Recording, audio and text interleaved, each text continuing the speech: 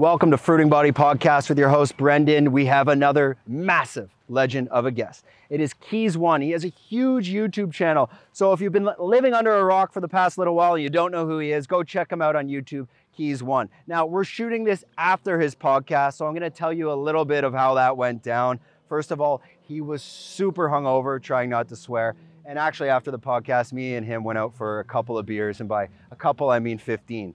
So I was extremely hungover on the next podcast, and we're going to show you that intro with John Gibbons, but my God, he was feeling it as well, and he was almost like, I don't know if we should air it, but let's give you a recap about that podcast and what we discussed. Basically, I wanted to understand his creative process, why he got behind becoming a YouTuber, his move from South Korea to Thailand, and his brief time in Australia, and how this all actually encompassed and came together of his channel, Keys One. Now, you're seeing him around Bangkok mostly, but he's in Pattaya a lot as well. He was just down in Phuket. Depending on when this airs, we're kind of going to be aligning the same type of content. So we hope you enjoy. Don't forget, if you're tired of listening to me ramble, we got timestamps below. Those are chapters for you. You can navigate different chapters and find content that maybe you want to watch. We also have a clips channel, Fruiting Body Podcast Clips.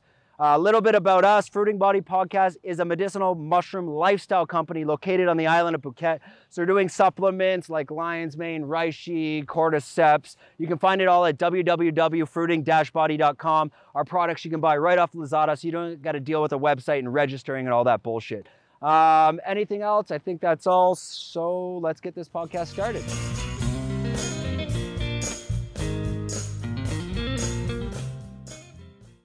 Okay, thanks, Adam, for joining us today. I know you're in Patong at the moment, enjoying the fruits of Phuket. A little bit too much. A little bit too much.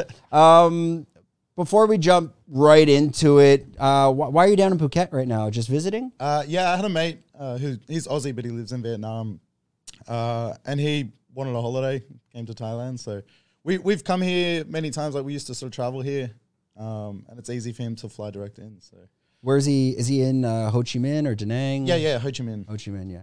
I saw you went out to Vietnam. Yeah, right? I spent some time there a little while ago. Love Vietnam. A bunch of the vloggers went out there. I saw Patty, Esquire's out there now.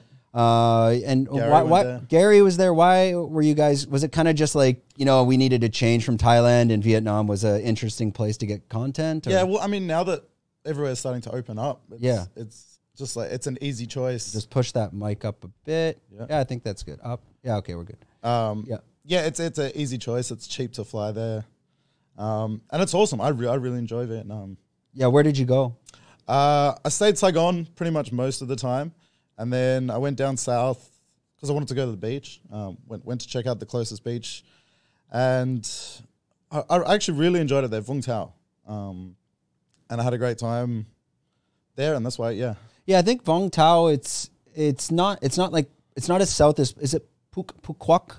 Well, I don't know. I'm not great with it all down there. Phu Quoc is like an island. Apparently, it's supposed to be like Phuket. I've been to Vietnam once, I think 3 or 4 years ago, but I'd love to go back. I went at the worst time. I went in February or January. It was so cold. Cold, yeah. If you go to Vietnam around the China New Year, so let's say the end of January, yeah, it's chilly, especially if you're on the motorbike and it can be raining. I just remember, it definitely wasn't what I was expecting. Yeah, I wouldn't have expected that. Yeah. Did you make your way up to Halong Bay? No, I haven't been up that way yet. Yeah, it's gorgeous up there. I did a boat tour for 5 days, and nice. I don't know. I don't remember much. I mean, I've been in Asia so long, and this all kind of blends together. Okay, so we're gonna kind of take it back a notch. Can you explain to us the process of what were you doing in Australia? What brought you to South Korea? And inevitably, you ended up in Thailand. Tell us that story. So, I was back working in Australia. I worked in hotels. I got into the corporate side. I was at quite a high level. But I always wanted to live overseas. I always wanted to have that experience of living somewhere abroad. And even if it was just a year, I would have been cool with that. So I left in 2017, moved to South Korea with not a huge plan. I had about enough money to last me a year, or I thought that's what I had, and I was just gonna go over there and see if we can figure something out. At that time, my Instagram was kind of blowing up in Korea for whatever reason, and I was attracted to that, and I just wanted to see where that would take me. And I ended up doing all sorts of random things there. I was doing like TV acting and extra work. I was just like the token white guy, basically. And then I'd probably still be living in Korea if it wasn't for the pandemic. I got stuck out of there basically, and Thailand was just about the only place open. And I thought I'd come here and then spend a little bit of time here and then bounce back to Korea. But no, I've fallen in love with the place and it's home. Yeah, I saw that. Now, your story, you're originally actually dating a Korean girl in Australia. Yes. And you've explained in the past, there's a podcast you just did with the guy, what's his name again? The Raw Unfiltered. We'll put links in the description. Yeah. I was watching that. It's very interesting. I thought it was very in-depth into your life. So I would suggest for people that want to really dive into the full story, go watch that out. Link in the description to that podcast.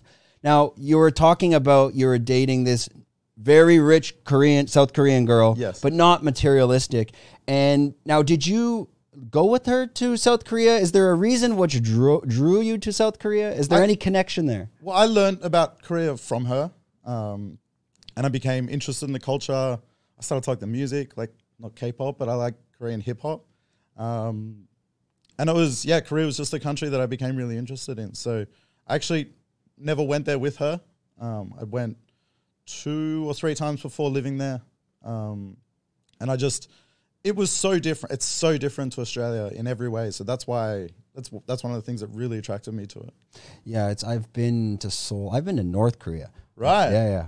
I played ice. What was that like? I've told this story on the podcast quite often, but kind of the short version. We got invited with a Japanese hockey team. I was living in China to go play against the North Korean provincial hockey team of Pyongyang. And we flew from Beijing. We went in. So we got like this red carpet treatment. It was awesome. But essentially, like, if you just type in North Korean tour on YouTube, they're going to show you this video.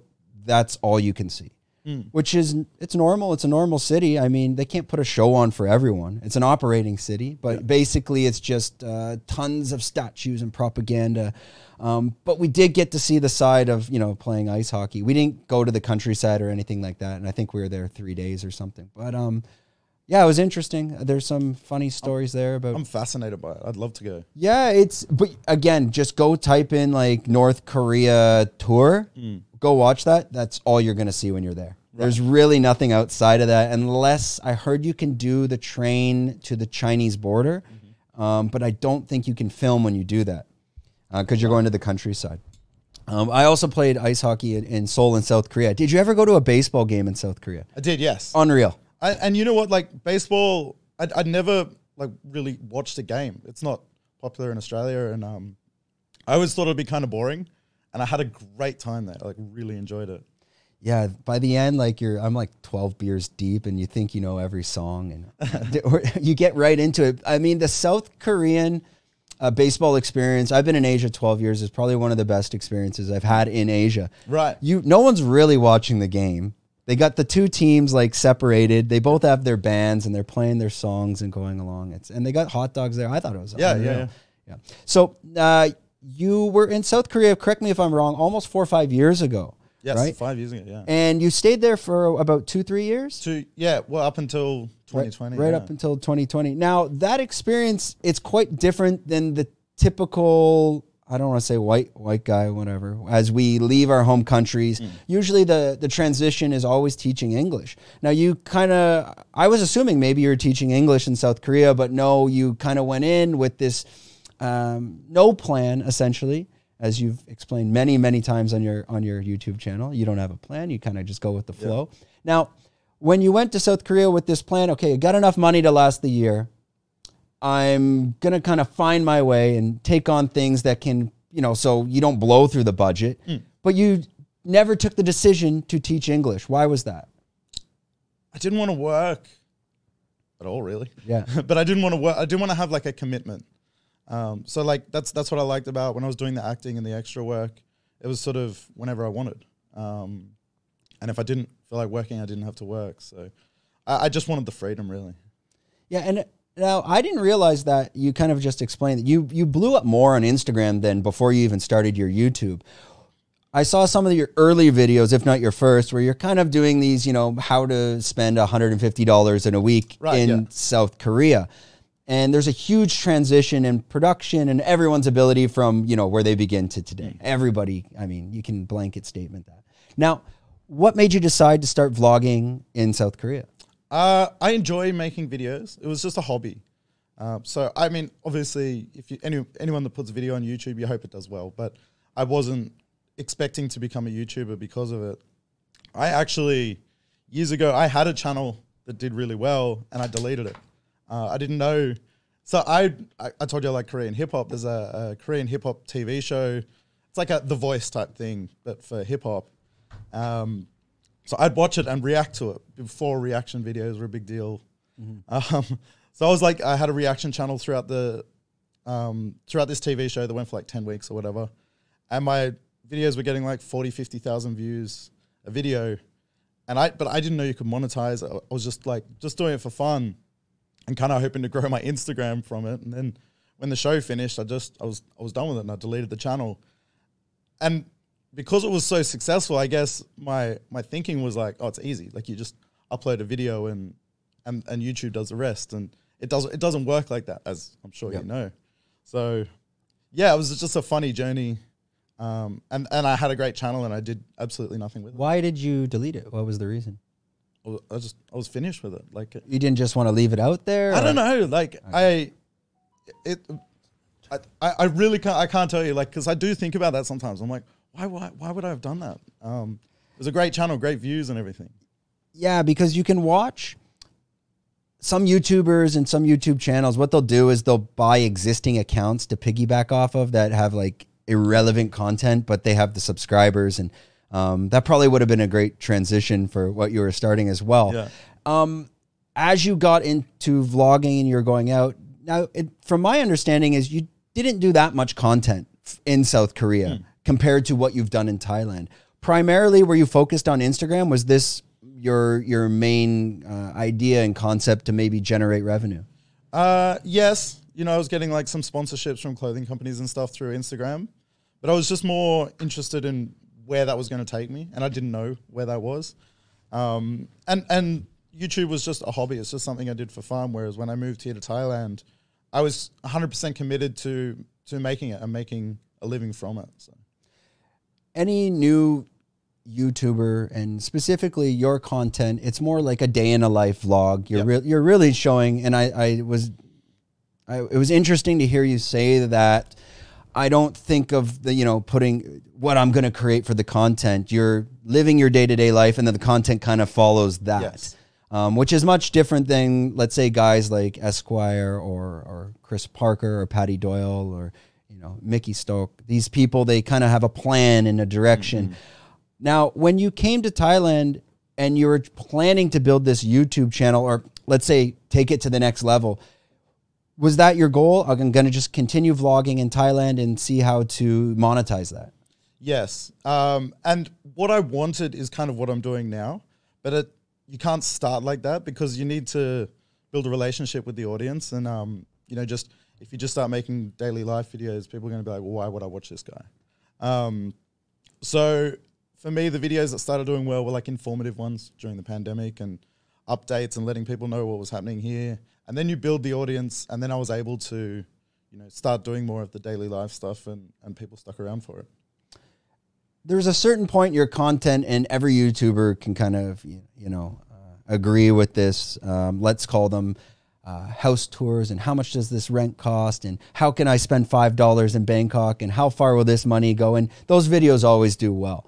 Some of your top videos, you're usually involved with a female friend. Yes. And this can be in South Korea, this can be in Philippines and Thailand.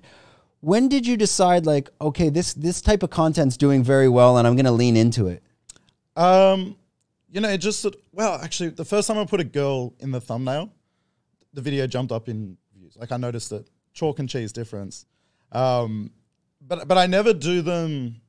Like, I enjoy doing the videos with the girls, but for me, it's not for the views. And I actually get concerned. Like, I don't want to do too many in a row with girls because I don't want people to follow me for them. So that's why I try and sort of break all that up. But because I enjoy making videos, I want to make them with my friends. That's what I'm passionate about, and I enjoy that experience. Now, when you're finding these female friends, and I saw one in the Philippines, you had two girls with yellow shirts. They didn't talk much on camera, and this is probably one of the first videos that really launched the channel. Yeah. When you reach out to them, are you explaining like what's going to be happening today? Yes, you're doing the day in the life, but how are you connecting with them originally? So that one, I was friends with those two girls anyway, and I've been sort of hanging out with them. I've been in Philippines a few times, and I always hung out with them, and they just wanted to sort of come along for the day. And I don't think they interacted with the camera at all. They were just sort of doing their thing, and I was filming it. And I didn't know, like I wasn't taking YouTube seriously then. It was just sort of for fun. So it was just a fun little video. I had, only a handful of subscribers. So it was just a fun video for me to make mostly. When you're originally meeting them, and maybe this is a more difficult question, there's a lot of, I know a lot of friends here that will travel to the Philippines and they'll use the apps like Filipina or whatever. Right. We got people using Thai Friendly. Is that how you're initially connecting to them? No, I mean, I know I've met everyone first. So, I mean, I've used like Tinder and stuff to meet people, but I think two of the videos that I did, they were actually like the first time we'd met. But the rest of them, like I already knew the people before, and then they'll suss me out and watch some of the other videos and stuff. And I think they make the decision whether they want to do it or not. Have you had any trouble with them later in the future as to frame that question?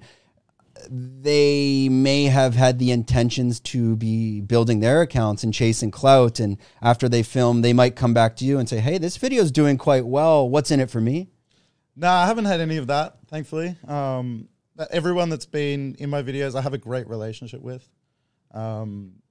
It's more the biggest challenge for them is building the trust to be to relax on camera and sort of be themselves, because I'm used to filming myself, but they don't want to ever look bad, right? Like why people take 100 selfies to get the one shot. But once they see that I edit out the bits where they don't look good or whatever, that builds the trust, and then they get much more natural on camera. Some of these videos, again, you'll be in the Philippines, then you're in Thailand, and there's a variety of girls that are going to be on those vlogs for that day. Yeah.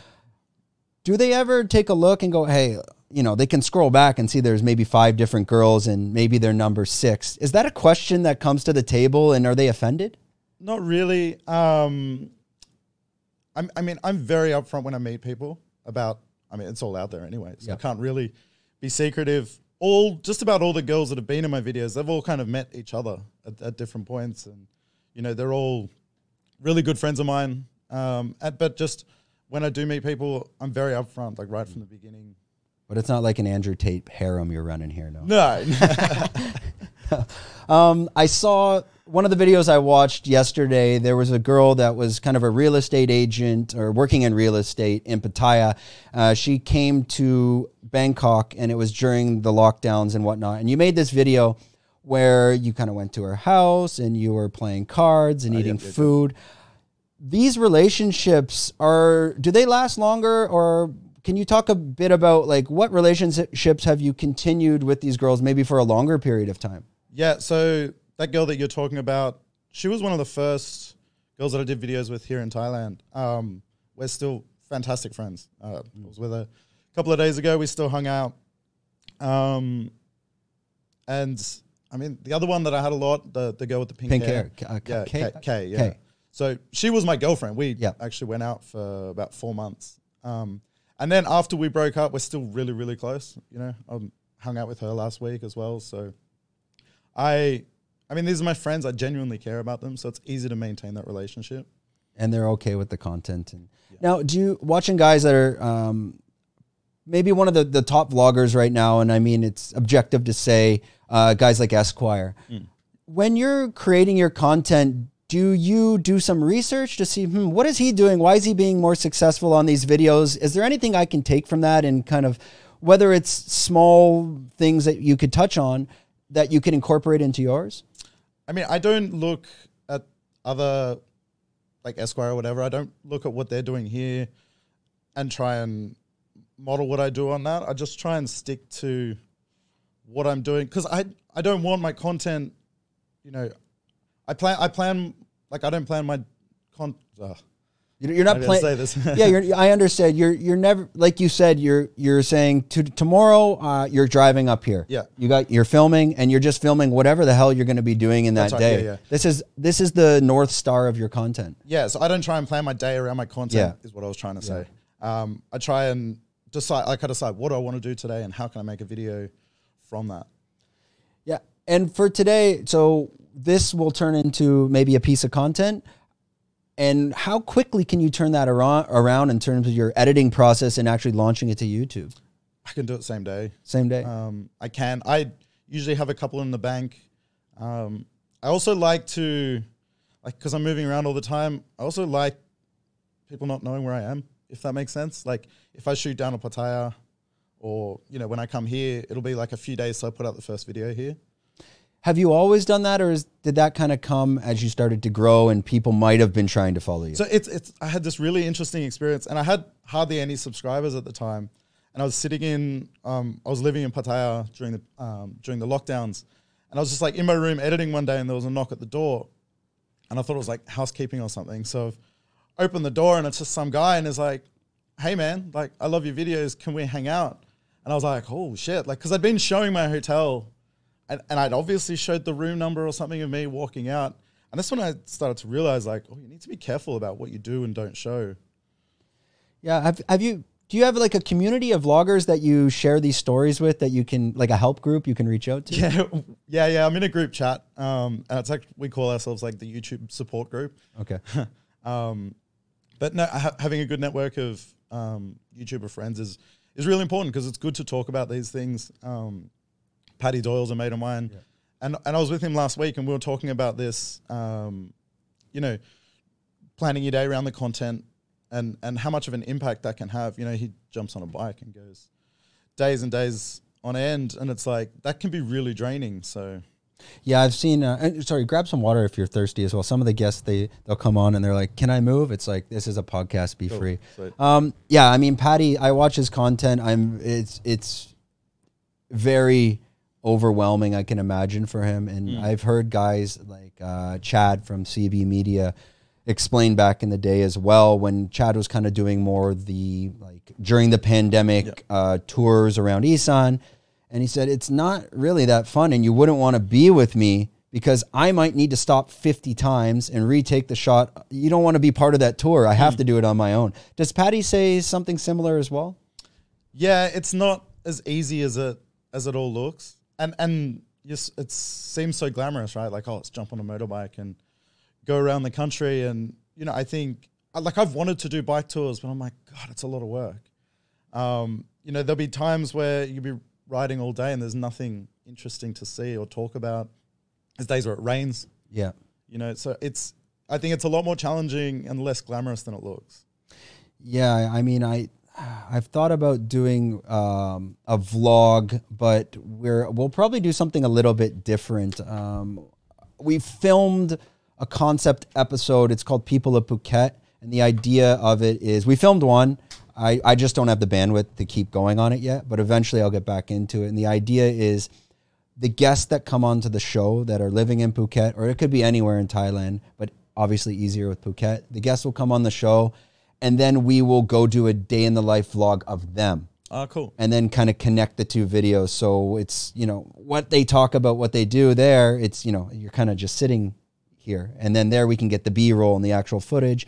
And at that point, when you're creating content and reels and clips, it can blend together. So it's trying to synergize that. I just don't have the bandwidth. We filmed one, and the filming alone took like 2 weeks because I didn't know what the fuck I was doing.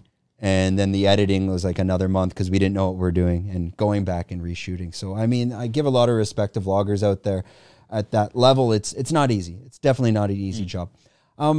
To jump back to, let's say, your support group, the vloggers, this community is primarily, most of you now are located in Bangkok. Yep. There's not too many on this island. There's one, Richie Maybella down south. Is there any politics in this group where, you know, don't talk to that fuckhead because of XYZ? No, and it's really funny because, like, I mean, everyone thinks that we're in competition with each other, but it's not the case at all. You know, it's almost more of a community. So yeah, no egos, no. I mean, we'll talk about like we sit around and gossip and stuff like that. But no, there's no egos or anything. Yeah, who's? I mean, well, we'll throw. No, we won't throw Esquire under the building. We saw Esquire. Okay, whatever. Fuck it. I saw Esquire. He originally blew up Pearly G and these girls and Icy. I'm like, I've always wondered. He brings them on, and then what happens behind closed doors? And then, anyways, that's. I mean, that's the question I get asked all the time as well. You know, like, got all these girls in your videos and stuff, and. Yeah, I guess the original. Then she became your girlfriend. So I mean, that first video. The girl with the pink hair, Kay. Yep. You kind of end the vlog where you're like, lights are on in your apartment, and you're like, yeah, we're gonna keep drinking. Just like shut. I think most people's imagination understood what's going on there. Yeah. Are there any vloggers or even content outside of YouTube or directors, like anything that you kind of take from to apply to when you're doing, whether you're filming or you're editing? Who do you benchmark or who do you look up to? I mean, I'm a massive fan of Casey Neistat. It's very evident in my videos. My earlier videos, I tried to just directly copy everything he did. But I still love that style. And that's what I wanted to do here when I was looking at like the travel space, like travel videos here.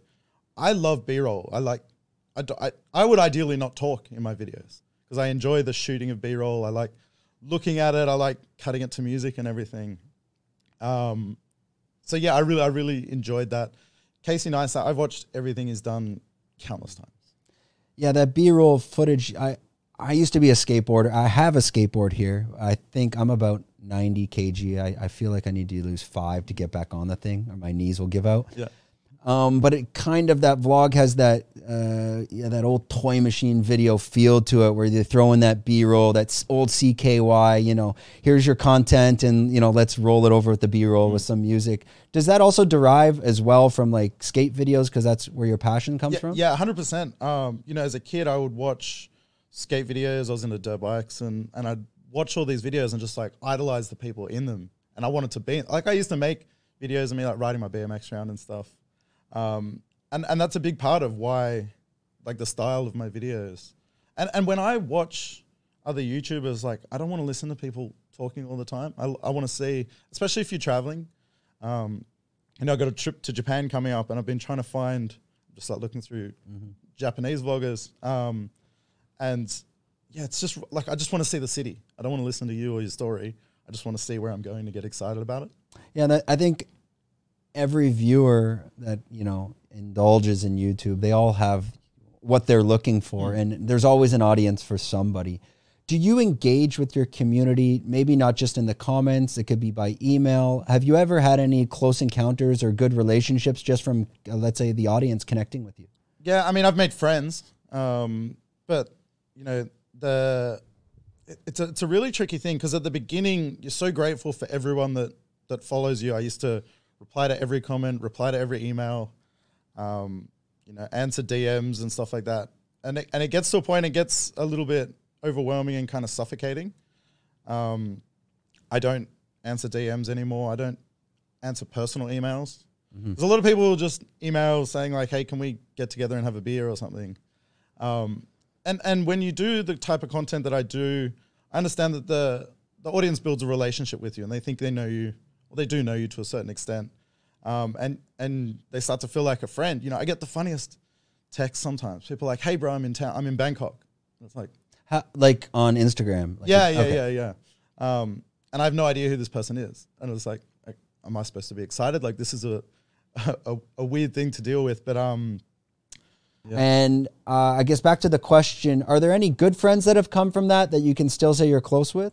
Yeah, I made a whole lot of friends. I did a meetup a couple of weeks ago, and it's something I don't think I ever really wanted to do, and I'd sort of put it off, but I had a friend buy a steak in a bar, and she's like, can you just help me sort of promote it or something? And I was like, yeah, cool. I'll hold a little meetup there. So I gave it like 24 hours notice. It was in Pattaya and 100 people showed up. So it was really cool and I enjoyed it way more than I expected to. Were there any strange encounters? No, I haven't had any. You know, like, and I get a lot of troll messages and stuff. Like I've blocked like 600 people, but I've never had anyone say anything to you. Yeah, they won't actually come up to your face. I mean, everyone gets trolls. Just block, delete. Yeah, I mean, every now and then I give like a smart ass response and then let it sit there for a little bit. I give all smart ass responses. Like I fuck with them. I'm like, all right, let's go. I give my address too. Good luck. Yeah, I was talking to like Chris Parker as well about this, and he said and it's pretty much going off your point earlier. People will come up to you and they'll say, "Hey man, how's it going?" And what he was saying was, they don't realize you don't know who they are because they've, digested so much of your content. They feel they know who you are. Can you relate to that? Yeah, 100%. And like, I find that, when I hang out with other YouTubers, like the first time I met Paddy, like when we were hanging out, I was like, I feel like I've known this guy forever. So I experienced that as well. So I totally understand that. It can be weird at first. And then like, I've just gotten so used to just having like a one-sided conversation. Like when I meet people, I can just talk about stuff that they'll understand, talk about my friends or what I'm doing that day. So, and you connect as well because it's the same type of industry you're in. Yes, business. Yeah. See, I have a little filter. My tip. Let's see if you'll use it. I shouldn't even announce that because I'm now going to get called out for it. But basically, I don't want to respond to DMs because I have in the past, and then a conversation starts. That's and then you can't get out of it. So my response is to DMs. And it depends, like if I want, okay, this is a cool fan, let's keep them rolling.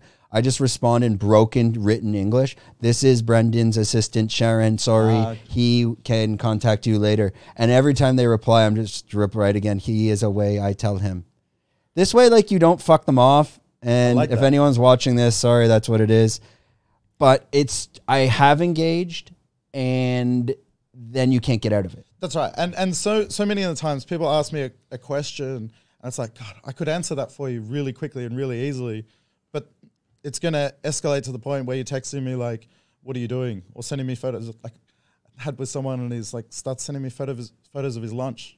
It's like, fuck off. Like I wanted to help you with the one thing, but I wanted to end there. And you just can't do that, right?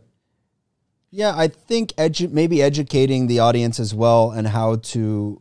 That could be an interesting video. I'm sure people give you, hey, I got an idea for you. We get this all the time. I got a guest for you. And then you look and you're like, who the fuck is this homeless guy? Yeah.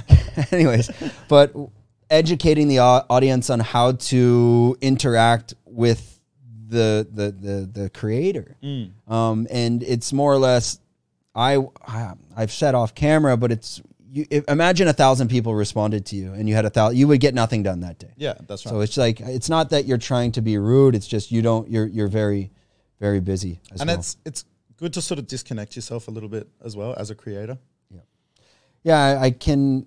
You recently disconnected yourself and then you came back and I don't know if we talked about that, but we cut back in. So we'll go back to that point. And as you come back in, things get a bit rusty because maybe you haven't touched the camera in a while. Can you talk about that experience? Yeah, well, I've never switched off. I've been doing it sort of coming on 2 years now, and it's been pretty much every day, right? So I haven't taken any time off, and it was really nice to do it. I was back in Australia with family, and it's rare to get the whole family together. So we were all together, and I really enjoyed that time, and it was just nice to put the camera down and not even think about it and just enjoy the family time. And then, coming back, first video was a little rough. It's like you can't talk all of a sudden, but back in the swing of it now. Yeah, I listened to a recent podcast with Daniel Negreanu and Lex Friedman, and I kind of could connect that maybe to content creators. Daniel Negreanu would say something, okay, I'll do the World Series of Poker Tour. It's 10 days, 12 hours a day. And at the very end, he said, I'm burnt out. I don't want to play poker. And if I don't want to play poker, I can't do that. I don't have the itch. I don't have the drive.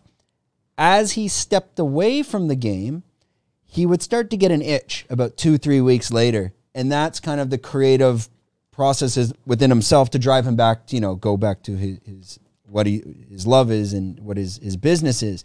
Did you feel that itch when you left and you're like, okay, I want to get back into it? Yeah, I did. I really enjoy making videos. It's what I'm passionate about.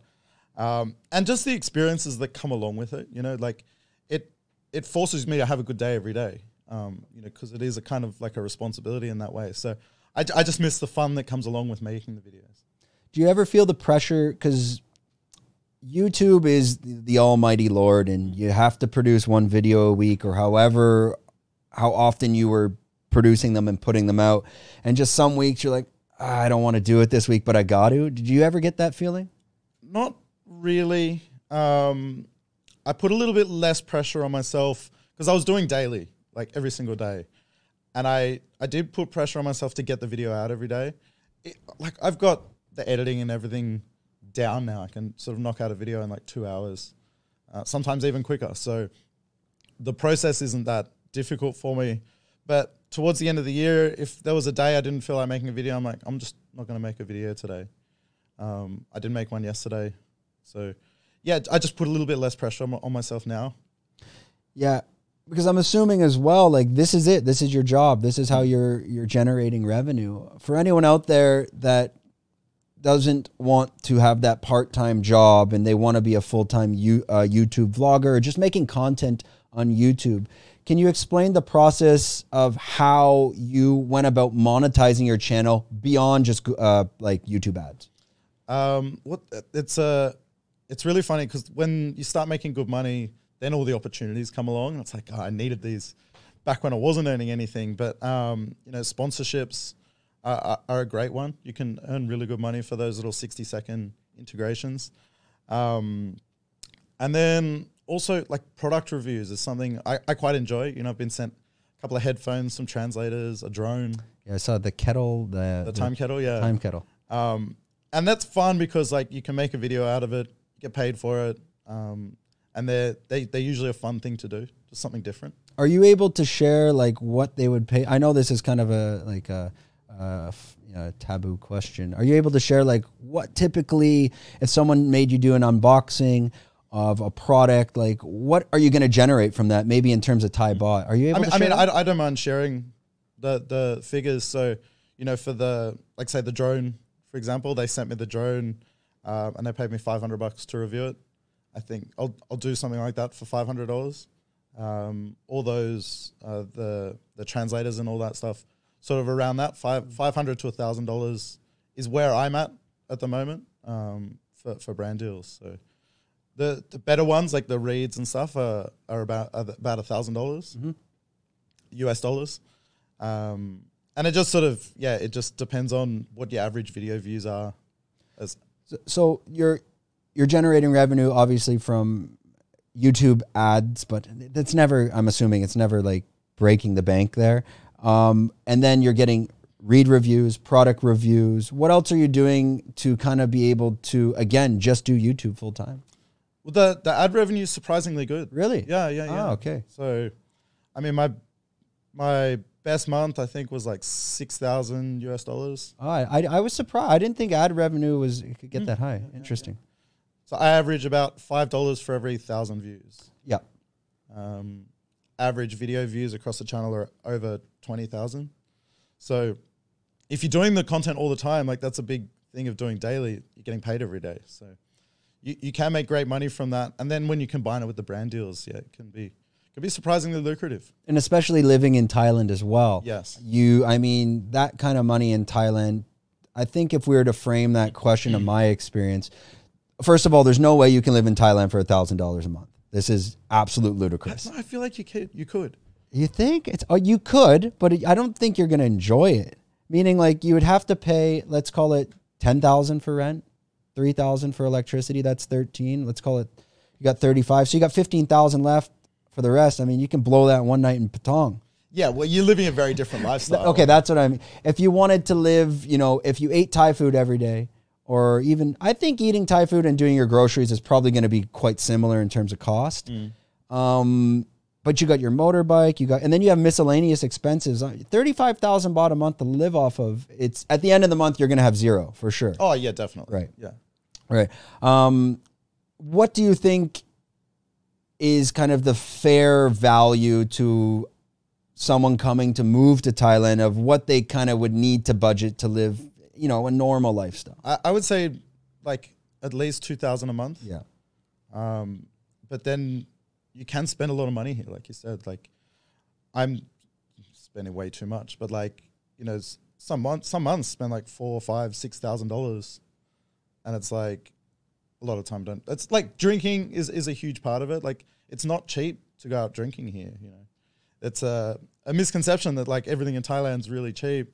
And I was out last night paying 200 baht for a beer. Like that's like $8 or Yeah. so it can go quick. But I think $2,000 is a good sort of base level. You could live quite a basic lifestyle and still go out a bit. Yeah, I mean, you're not going to beach clubs. You're not spending 10,000 baht getting bottles. You're not hitting that level. But most English teachers here, let's say they're working at Thai English schools, they're getting about 35, 40 in Phuket. And from what I've known of them doing that job, it's like just enough to scrape by and budgeting. The people you're hanging out with in Bangkok, is it only YouTubers? Do you have friends from all sorts of walks of life? I know you're into skateboarding as well. Yeah. Funnily enough, the guys are mostly YouTubers. I've found it really hard to make friends with Thai guys. It's just harder to meet them in the first place. But like when I started skating again, I've been able to meet Thai guys that way. But it has been, it was much more challenging than I expected. Whereas like when I lived in Korea, I was completely integrated. All my friends were Korean. I spoke Korean. I lived much more of a Korean culture lifestyle there. Whereas I find here living in Thailand, you live in this like gray zone of, you know, half Thai culture, half Western culture. You know, you can live here and not speak a word of Thai. Why do you think there's that difference in culture and also being able to connect with them? I mean, this is a very tourist, like there's so much tourism here, right? So people speak English. In Korea, if you walk into a 7-Eleven, they just speak to you in Korean. And it's like, it's up to you to understand or not. So it's tough to get by on just English there. So I put a lot of effort into learning the language. It's much easier language to learn than Thai. Thai is super difficult. So yeah, I was much more integrated, and I was really interested in living the Korean culture because it's something, that excited me. Yeah, Korea is, I love Seoul. I find have you been to Taipei? Oh, briefly. Okay, like I was just there for an overnight. Taipei, Hong Kong, Seoul, these cities, they're very similar in terms of like that, there's not as big as wealth gap there. For sure there is, but there's people that are living a very high standard of living, and also the cleanliness and the culture and the way they move around, especially if you're on the GO trains or whatnot like that, or the subway. It's very similar. Thailand, if we were to compare like living in South Korea to living in, you're living in Seoul? Yes. Living in Seoul and living in Bangkok, what are some of the differences for people that have no idea of Asian culture? So it's like firstly getting around, you know, like Seoul has the most incredible subway, like probably one of the best in the world. Like there's subway stations literally everywhere. Great underground network. It's like the whole city is really new. So getting around there is really easy using the subway. Whereas Bangkok, it can be really challenging, especially with the traffic. And it's getting worse. Like it's like constantly getting worse, the traffic in Bangkok. So, I mean, that's a big difference. And just also, you know, I talk about that gray zone of living like half Asian, half Western culture. You very much live that in Bangkok, whereas in Korea, that's just like, it's not an option. Yeah, China was like that as well for me. That's why I could speak Chinese. It's same thing. You go to the 7-Eleven, not a single word. You have to learn. You want to take a taxi, you have to learn. Have to learn, yeah. You have said in recent interviews and on your channel that you thrive in these cities. You love, you know, the hustle and bustle. A place like South Korea or Seoul and Bangkok, they're very different controlled chaos. Yes. But you can thrive in both. Is there one or the other that you appreciate more? You know, it's really funny because I never planned to live here long term. This was just sort of like a stepping stone. And I've been here a bunch of times. I traveled like 7 or 8 times before I lived here. And I really did fall in love with this place. Seoul has a special place in my heart. I absolutely love that city, and I find it just everything interests me. You know, I walk down the street, I'm like, oh, the streets are beautiful. I like the shops. I like the LED lights everywhere. You know, so Bangkok, it crept up on me, and I like it way more than I ever expected to. Yeah, Seoul's an interesting. I loved in the university city. When we were playing hockey, I was playing hockey in Seoul as well, and they have those like themed hotel rooms. Yeah. You know what I'm talking about? And that was the university town, and you leave, and the bars are there, and there's like literally you're bar hopping and like playing in batting cages. It's like a theme park in the bar. Do you know this area? Yeah, Hongdae. I couldn't remember. It's not. We did go to Itaewon, but it wasn't this. It's the university area. Yeah, Hongdae. Yeah. Oh, it's amazing. Yeah. I thought I really enjoyed Seoul. That's a place I would go back. I want to live there eventually, but maybe just like the right months, the right time, because it gets cold there. I mean, winter is. Super cold. I lived in Taiwan. It's freezing cold as well. Let's jump more into the mind of Adam Jones, and first let's open it up. Where does the name come from? That Keys One. Keys One. So Keys is a nickname I got. Stupid story. So the first time I ever smoked weed, I was with a bunch of friends, and we were smoking weed, and the rule was, you know, no one drives. So put your car keys in a bowl at the front door. And I was smoking, getting high, and then I'm very aware all the time. And I was like, at one point I was like, oh shit, I've lost my keys, and I'm thinking they're in the couch, and I'm looking for them, and my mate's like, they're at the bowl by the door. I'm like, oh yeah, okay, yeah. Then about 10 minutes later, I start doing the same thing. I'm like, fuck, I've lost my keys. And again, I did it. I think I did it like 3 times or 4 times. And they're like, dude, the keys are at the bowl. And I'm like, God, yeah. Then it just sort of, every time my mates see me, like, oh, where are your keys now? Sort of thing. And it just kind of stuck. I got a key necklace on. And so yeah, Keys was my nickname. And then Keys One, give it a bit of a hip hop type thing. So like one. That was, yeah. I mean, it was my Instagram was that. And then it just sort of everything grew around that. Like I got TikTok just to keep just have the name Keys One, you know, so no one else would have it. Mm-hmm. And that's just what the YouTube channel was called. Yeah. Okay. Well, have you told that story before on any of your vlogs? I don't know if I told it on my vlogs. I've told it on live streams a couple of times. Okay. Well, we'll clip that. We'll make a reel. Everyone's gonna. There we go. There's the answer. Maybe some more of the dark and disturbing questions. As you progress in life, I mean, do you see yourself vlogging till you're 90 years old?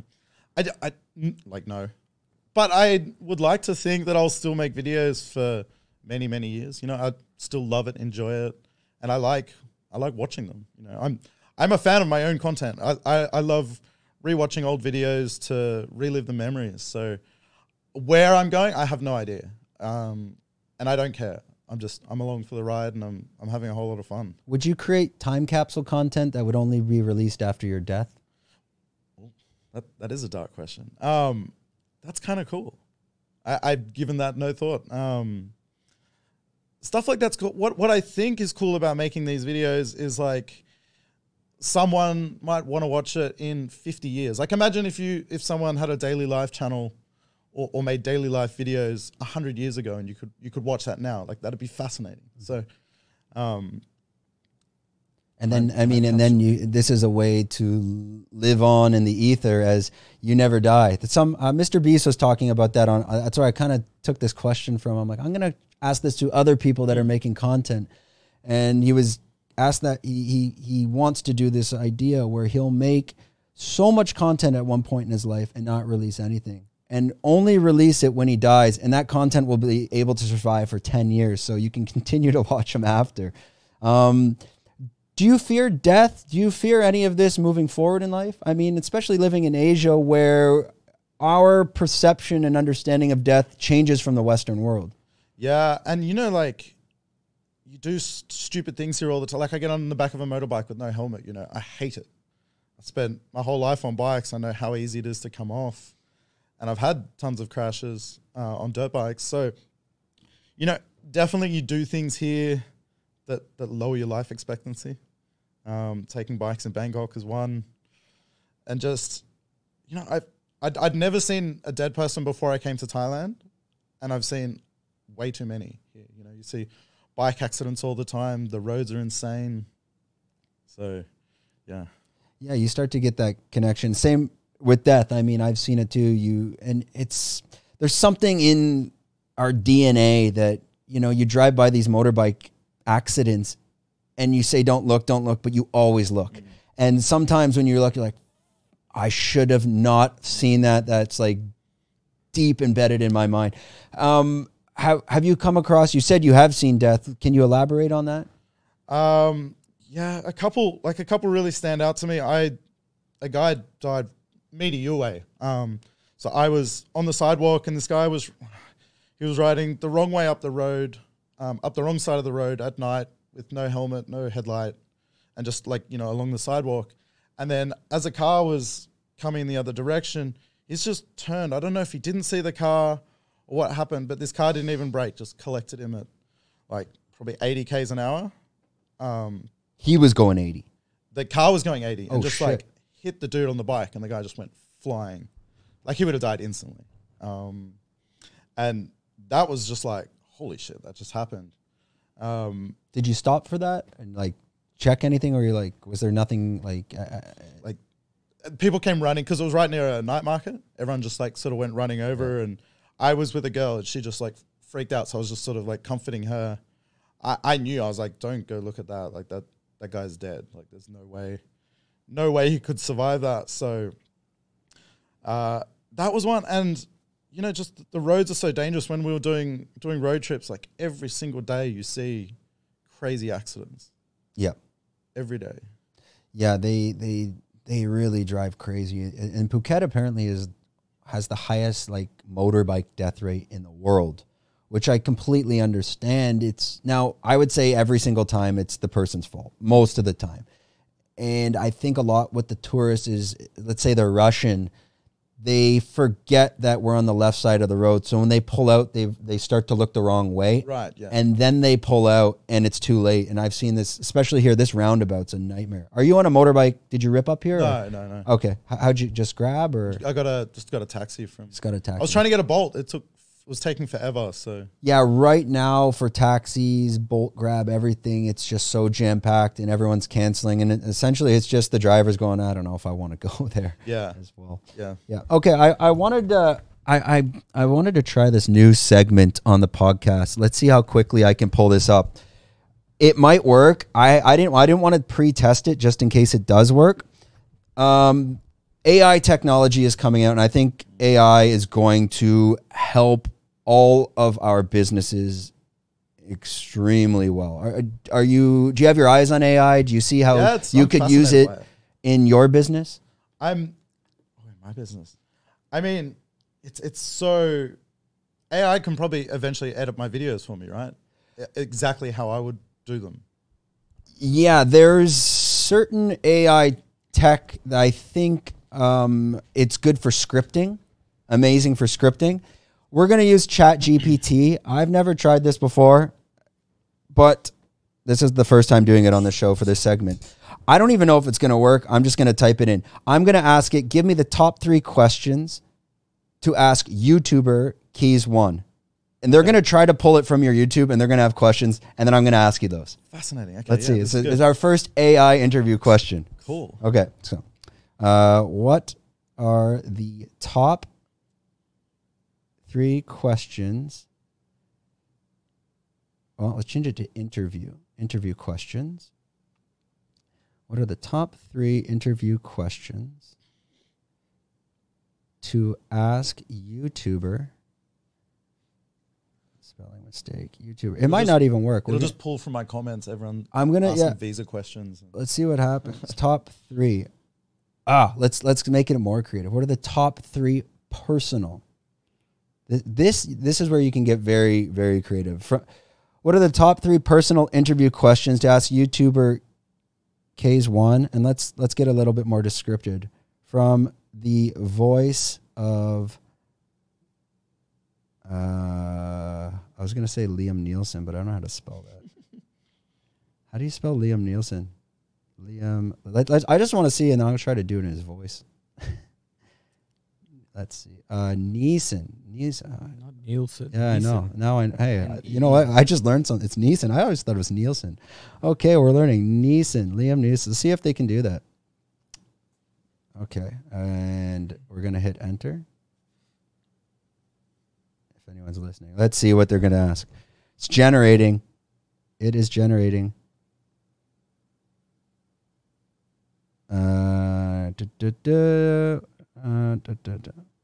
Okay. We're going to remove this Liam Nielsen part because I think it fucked it up a bit. Confusing it. Yeah. We'll just go back. But it did ask interview questions related to that, but it's pretty much stuff we've already asked. But I'll pick one then. Can you, like, what are the questions? It was Even kind if of we were- creative process stuff. Okay. Okay, so I'll pick one.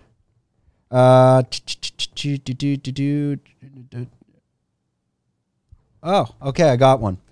It's pretty accurate. Okay, well we'll just ask one because I think three will take a bit of time. So one of the questions from ChatGPT, I typed in what are the top 3 personal interview questions to ask YouTuber. Oh, they removed that. Sorry, let's fix that. Sorry, this is our first time, so we got some technical difficulties.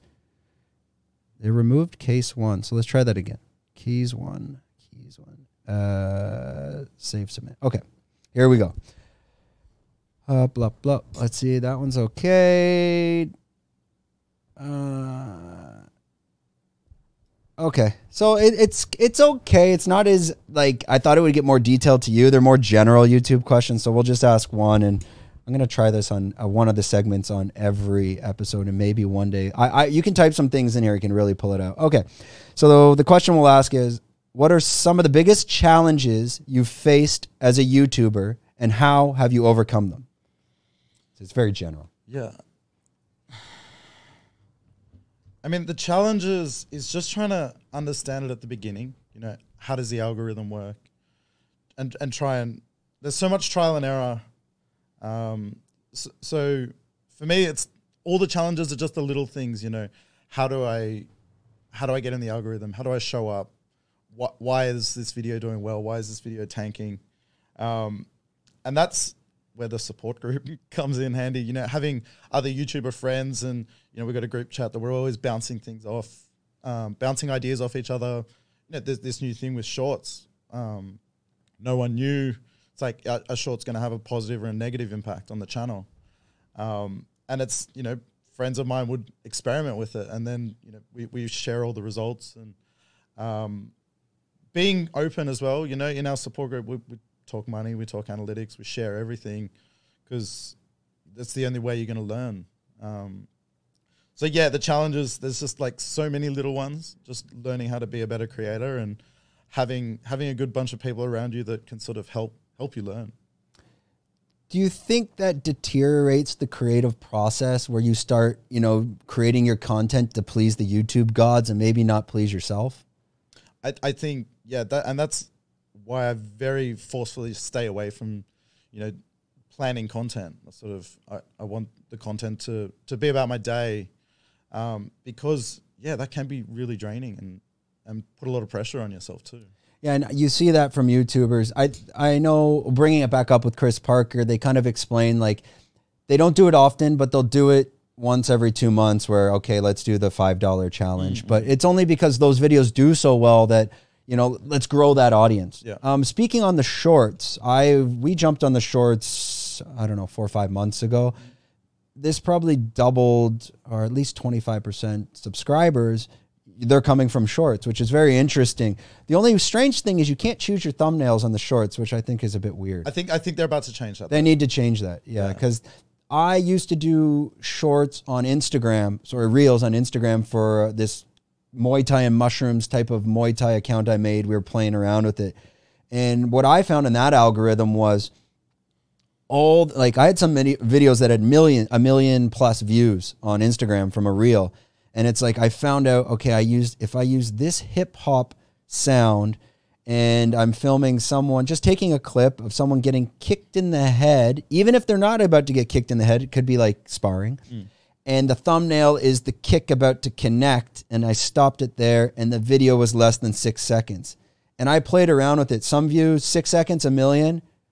7 seconds, like 200,000. And then I would just test it out. It was really interesting stuff on the analytics side. And I think it's just the algorithms know what the audience is looking for, and then they kind of dictate the content of it. And it's fun to learn that, you know, like I enjoy the experimenting, the trial and error and everything. You know, and there's so much of that at the beginning. When I was doing sort of, it's like, is daily content the best way to do it? You know, experiment with every second day. And, you know, I enjoy that creative process. And are you releasing your like videos on YouTube at the same time when you do it every time? Yeah, I've always done. What time is that? 6:45 Thailand time. Thailand time. And you just find, is there a huge drop off if you did it at 3 p.m. or 9 p.m.? I just don't get that initial hit, and that can sometimes set your video up. So, like I've done ones at weird times, and if they don't get that big hit at the beginning, the video doesn't perform well. Right. And I think just people knowing that it's the same time all the time, everyone jumps on and tries to comment first. Like there's a little competition thing each day, and it's fun. I guess it comes back to traditional broadcasting television. You got a show, you watch it at 7 p.m. on Wednesday, and that's when you're expecting it to come out. Yeah. Right. Yeah. What's the next evolution of Keys One? Are you going to get outside of the daily vlogging? Are you getting the itch to try something new? I really don't know. This year, I plan to be making a lot of content, travel to some new countries. I've got a trip to Japan coming up, which I'm really excited about. But I don't know where the future is. I'm just enjoying where it's taking me. And that really aligns with this Thailand Buddhist mentality. They really live in the present. Were you always like that? Were you always kind of, I'm going to live in the present. I don't have a plan, but let me do this now. Since I left Australia, like back when I was working, I was much more of a planned person. But I enjoy like spontaneity and just not knowing the future. People say like, what's your 5-year plan? It's like, shit, I don't know. And I don't really want one. I don't know if they're necessarily a good thing, because if like in 5 years time, I want to look back at what I was thinking now and be like, I'm way smarter than that. Whereas like if you set up a 5-year plan and you just do all those things, you don't have that time to grow. Mm-hmm. Yeah, I know I try to set goals, but keep them pretty loose. And otherwise you put too much pressure on yourself as well, I think. And with that pressure, then you stop to enjoy the process. Yeah, that's right. What is next for you today? Now you're creating your content. You came on here. Could you give us kind of like a build up to what this video might look like in the day of the life of coming to this podcast and what you're doing after? So today, I'm hungover as hell, to be honest. Yeah. I wasn't going to go out last night. Went out last night. I had a super late night. So the story for today will loosely be around that. Just sort of, me, a haggard mess this morning, trying to get my act together to come onto a podcast. Yeah, I told you, I said, I've done them. I've done about 10 hungover, and I remember I did one with a friend, and she was just like, when the camera was on her, I was just like, and come back to me, and I tried to gather it. It's very painful because your brain is just trying to pull information, and it's just like words are not coming together. Well, I've done a lot of my videos I was hungover for. Yeah. I can always sort of like slap it together, but I haven't thought that far ahead yet for the rest of the day. So I'd love to go for a swim. The beach down here is incredible. So yeah, Surin is great. It's calm now. In the high season, it's deathly. Back to that. I've seen a 10-year-old kid drown there from like here to that fucking shit. Well, that story is. It's the quick story is basically like I went to go about look in, and by the time I got there, like there was no body. So like by the time the lifeguards got there, because nobody knew, the kid was probably playing with the friends, jumped in, and then probably 15 minutes went by. And basically by the end, like he was, wherever he jumped in, he was floating under the water, like 100 meters away. So I saw them like throw him on the Sea-Doo and bringing him into shore, and I just fucking walked away. I'm like, I can't see that. There's no way. And he must have been under for like 20 minutes. And you just saw, it was sad because it was his uncle, and the kid was from like Nakhon Si Thammarat and just visiting. So the uncle is just like panicking, and it's like, oh my God, this is that this ocean here on this side, Surin, during the July months, it is mental. Like the waves can be 2-3 meters. Right. The surf is crazy, but yeah. I used to surf. I've got a lot of respect for the ocean and Mother Nature, like, because it's so powerful. I see people just like, I mean, the beaches here aren't too bad, but so people just like run into the beach and there's a current. You can clearly see there's a current. It's like, fuck, that's so dangerous. Yeah, and you can't fight. Actually, it's funny. I used to live in Australia. I lived on the Gold Coast, cool. at Southport. I was just at university, Griffith University, for a year, and I got caught in a rip out there. And here is nothing like Australia. Was insane. That rip, I was genuinely scared for my life. Luckily, I was with an Australian friend, and he taught me how to get out of it. Most people try to fight it, and he's like, and then you get tired, and you don't realize, like, it sucked us out 100 meters in like seconds. Yeah. And we didn't. Sometimes you don't know you're in it. And then you just had to kind of panic, not panic, slowly get out. But yeah, I took this boat ride in Krabi, and it was insane. Like there was like waves breaking. It was on one of those long tail boats, and there was like waves breaking over the bow of the boat. And I was shitting myself on this boat ride because I was like, if this boat capsizes, like we're out in the middle of nowhere, and the power of the ocean, especially if you land somewhere, like you may think, oh, I'll just swim to the nearest island, but the current may be taking you the other way. It's not up to you. Yeah, at that point, you're kind of just floating for your life. You can't. Have you done scuba diving before? I've never done scuba diving. I really want to. Well, living in Thailand, it's definitely one of the best. The Samelian Islands is the best. So if you ever get a chance, I would suggest do a live aboard. Maybe do an open water in Koh Tao or Koh Phi Phi. Get your open water, but you need advance for the live aboard in Samelian. It is like a Saudi Arabian trillionaire chic, like, aquarium. You can't even just describe it. And I've been diving for about 5 years. After I saw that, it's the number one. There's nothing else better than that. So if you're here and you get a chance, it's only between, I think, November to May because of the currents and the waves. I mean, the stormy season comes in. And just stay on the board. You stay on the boat for 2 nights. It's enough. They'll give you 8 dives, but wow, it's spectacular out on Samelian. Unreal. Yeah, it looks like a lot of fun. Yeah. It's but again, the same thing when you're fighting the waves and the current. If you're doing it diving, like they call it drift diving, where you kind of just hop in the water and there could be like a wall reef and you just follow it. If you turn around and try to fight it, you're not fighting it. You're actually just staying in one spot. Yeah, that's insane. Okay, what time are we at? We're probably near the end. 1 hour. Oh, perfect time. We try to keep it under, I got that right on. We try to keep it under 119. That's what we're seeing as the podcasting video, like, sweet spot.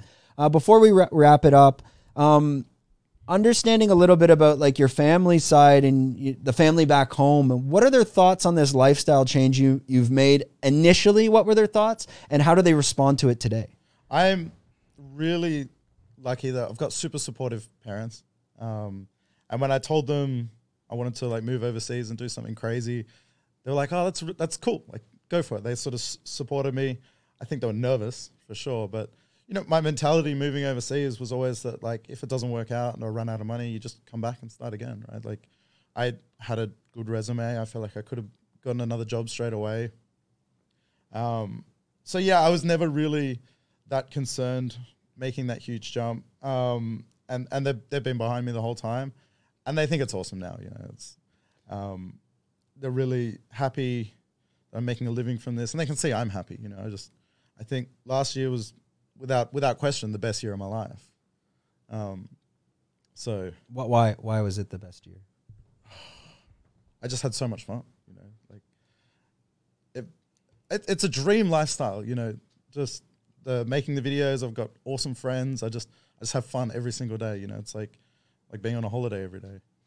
Yeah, I've never thought of it from this perspective, but creating this vlog content every day. I mean, yeah, you can look back at it when you're older, but it also forces you to get out of the house instead of today I might just go to the gym, maybe go to the beach and just chill out in the house. But this one's like, I got to get outside and interact with the world and go do something cool. Yeah, right. And you can't really get that. Like that's kind of your pressure. It's pushing you outside as well.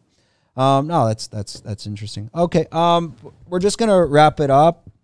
I will thank you for watching, everyone, but I'm gonna kick it back to this is your camera here, so you can stare into the souls of your audience. That is probably who is watching, because we don't really have one. I'm joking. And just let everybody know where they can find you, whether that's YouTube, Instagram, all your socials, and any things you have coming out, and anything you want to plug as well. Cool. So I'm Keys1. That's KEIS1. On everything, you can sort of just search me. Every social media platform, I have that. Coming up, I've got a really cool trip to Japan coming up, which I'm super excited about. Japan is my favorite country to visit. I like it so much that I actually don't go there all that often, because I never want it to become normal. So I'm super excited for that. Going to spend about a month or close to a month there. So that will be in March. And then just tons more videos coming out.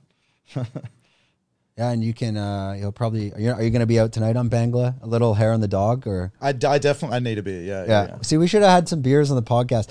When you said you were originally like, yeah, I won't go out. There's no way you're not going out when you stay in Patong. It's almost impossible. Well, I thought I'd go out and then come back at a reasonable time. It's the same conversation. Hey, let's go for a beer. Yeah. Who has ever gone for one beer in the history of this world? Yeah. I mean, it's never happened. I can't even think of one time I've went out for one beer. Yeah. No, impossible. Okay, we're going to go down to the beach and we're going to try to film this funny intro. Hans, you're interested in it? I'll buy you a coconut. All right. If you enjoyed the content, leave comments. Apparently that's what helps engagement, and like, subscribe, do all that fun stuff.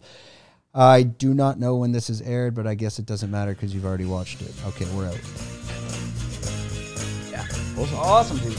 Cool. Thanks a lot. How was it? Were you struggling with the hangover at the end? I'm telling you, I've done them, and they're just like, I did one with Tim New.